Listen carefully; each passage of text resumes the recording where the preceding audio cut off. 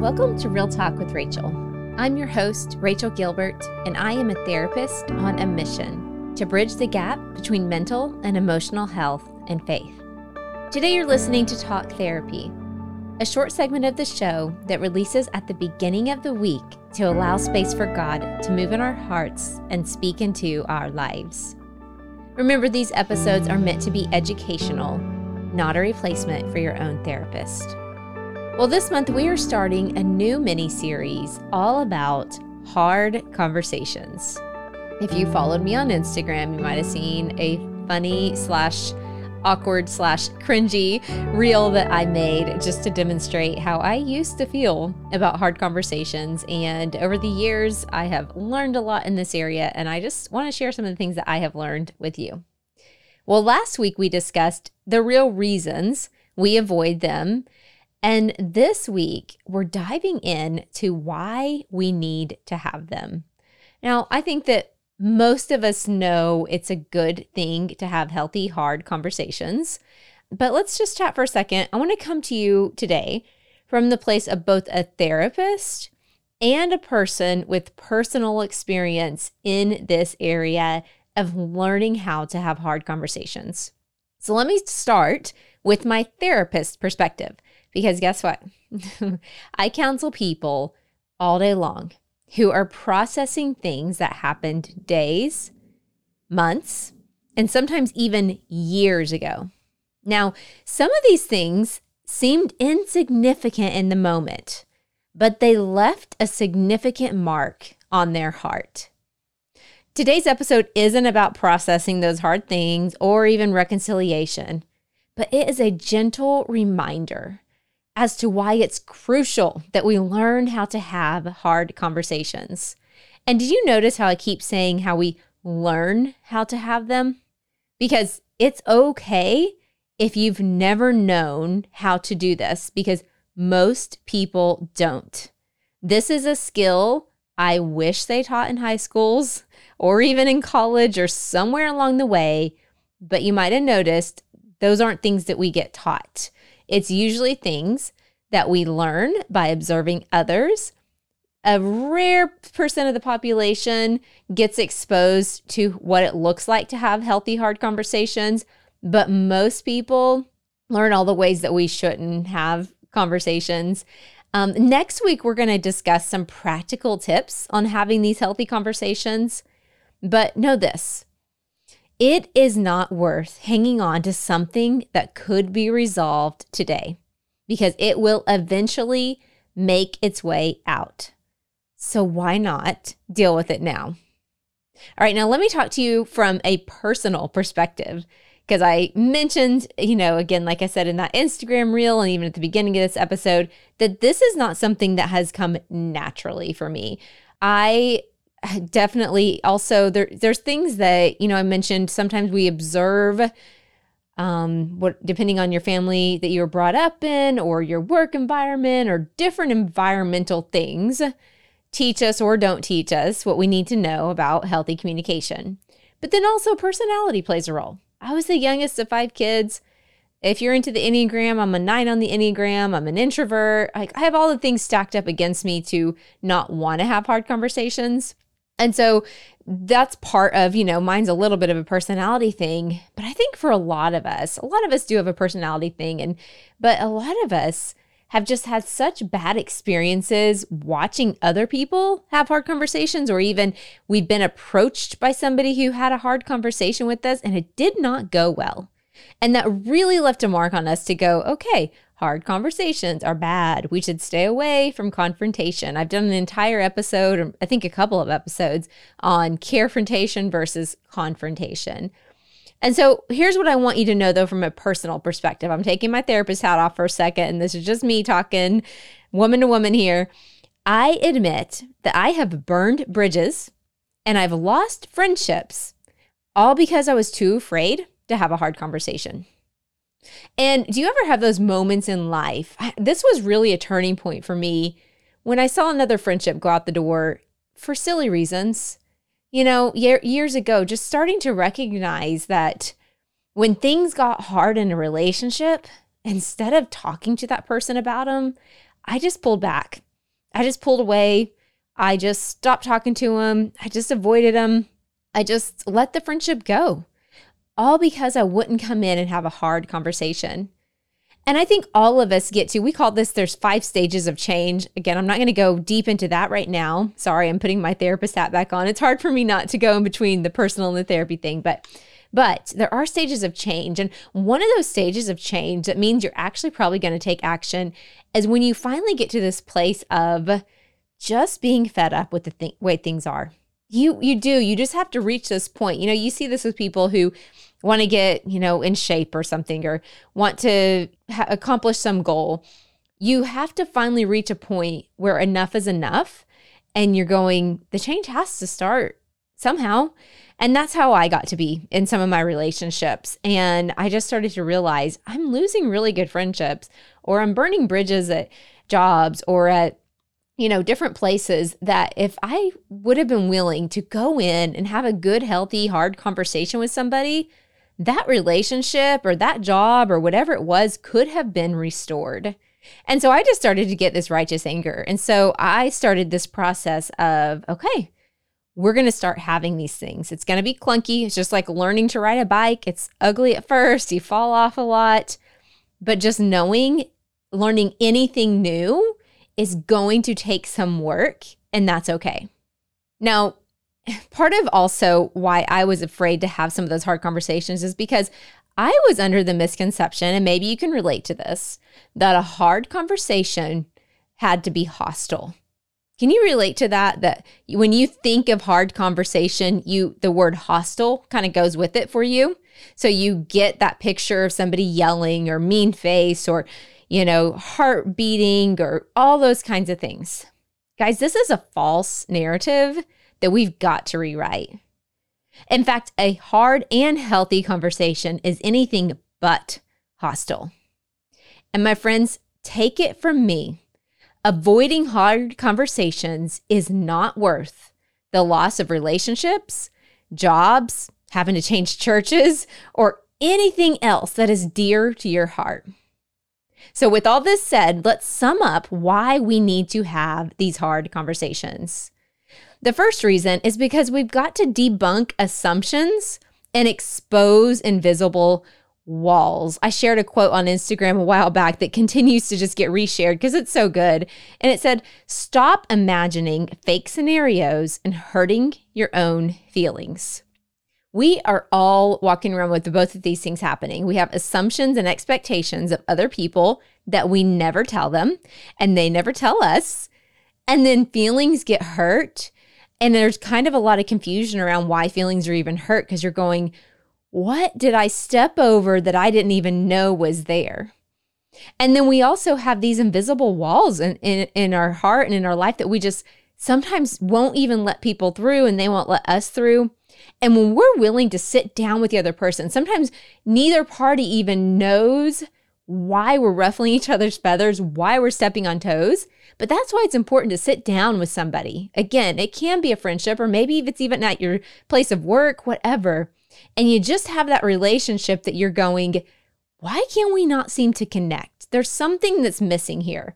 Or you notice that something shifted after the last time you guys got together. And the only way to know what shifted is to sit down with that person and say, hey, I love you. I value our friendship. I value what you bring to this office too much to not say, what's going on with us? Something seems off. What is it? And just having that conversation. Did you notice how I wasn't yelling just then? I wasn't barging into an office, screaming at the top of my lungs, saying, hey, what's up with you? I'm sorry if you've had those experiences. I think we've all been on the receiving end of that, and it's not comfortable. And so I totally get, and it's valid to feel hesitant to want to be that person. But I want to challenge you to challenge your thoughts and your narrative that you've given on what a hard conversation looks like, because it is not hostile. Another reason why we've got to have these, and I started to share this just a second ago, is because we want to restore relationships. Did you know that restoration of relationships and all kinds of things, but especially relationships, is the heart of God? He values relationship over everything. And he especially wants us to value it as well. And so here's a statement I have even said to other people as I've gone into this journey of, restoring these relationships, is something to this effect. I love you too much to not bring this to your attention. I value our relationship more than my fear of the outcome of this hard conversation. Do you see how powerful that is? When you come to somebody, you, instead of making them on the defense, by the way, when you use the word why, a lot of times for a lot of people, they immediately go into defensive mode. Think about how, we have kids who are like, well, but why? When people hear that word why, it kind of makes them already get defensive and put this wall up. So if you think about it, if you go into a hard conversation and you're asking, well, why did you do that? Immediately, they go into defense mode. But what if I entered into that conversation with grace and love by bringing this to their attention and going, hey, Susie, I don't know why the name Susie just came to my mind. I don't have any close friends named Susie, by the way. But hey, Susie, I love you so much as a friend. And I can tell that something is off between us. Can we talk about it? Do you see how different that is on if I had gone to, hey, Susie, why are you acting the way you are? It's very different, very different. And the response you're going to get is very different. Like I said before, we are going to go into the tips and practical ways to have the conversations next week. And here's the third reason we have got to have these conversations. And this one might not be one you saw coming, but it's actually kind of an exciting one, I think. And it's to release relationships. Okay. Another story I'm going to tell you and tell on myself.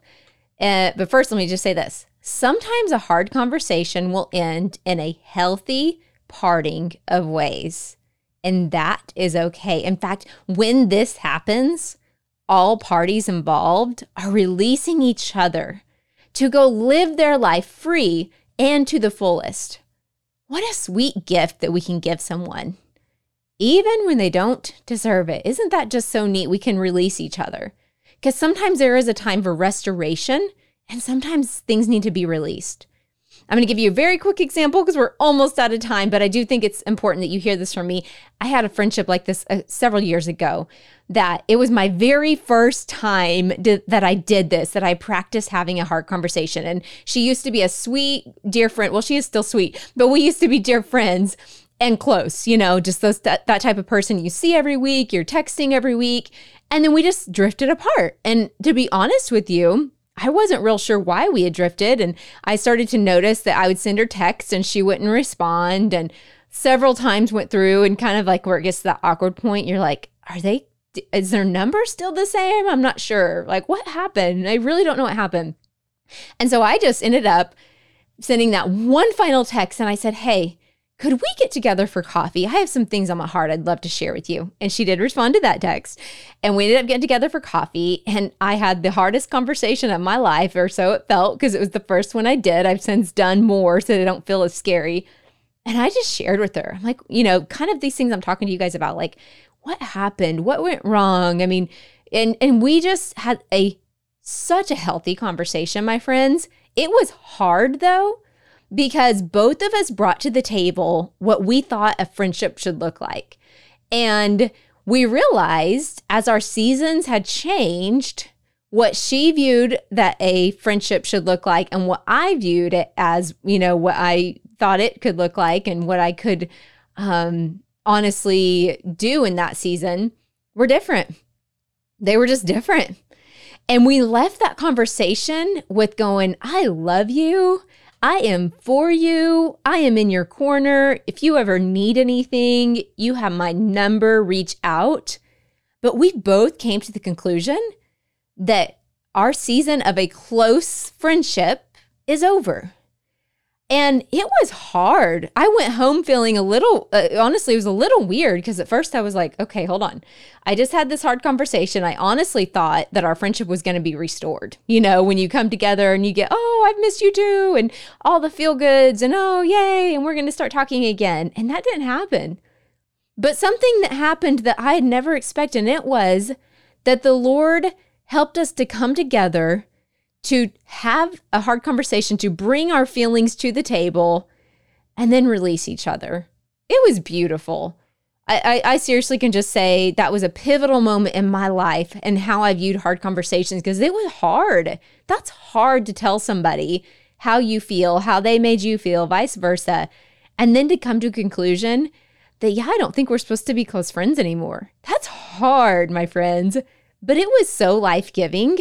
And I just want to encourage you with that. So I just had to give you that example. Okay, we got to finish up. I have a conversation challenge. Oh, this one's going to go over a little bit on our 15-minute marker. I try to keep these.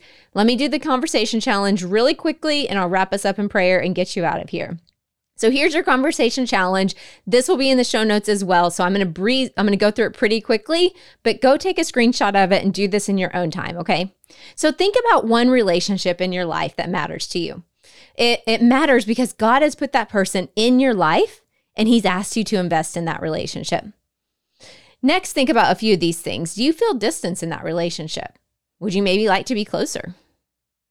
And I want you to ask God to highlight one thing, I'm going to say that again, one thing you could bring to attention in that relationship.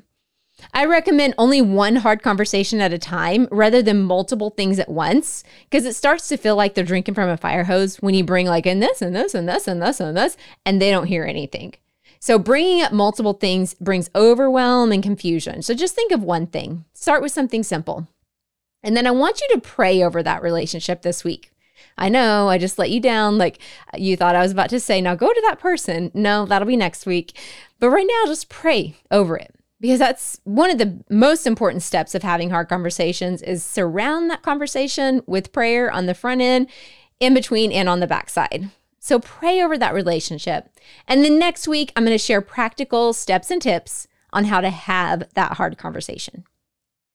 All right. So Father, we thank you that you have given us words and voices that we can have these hard conversations.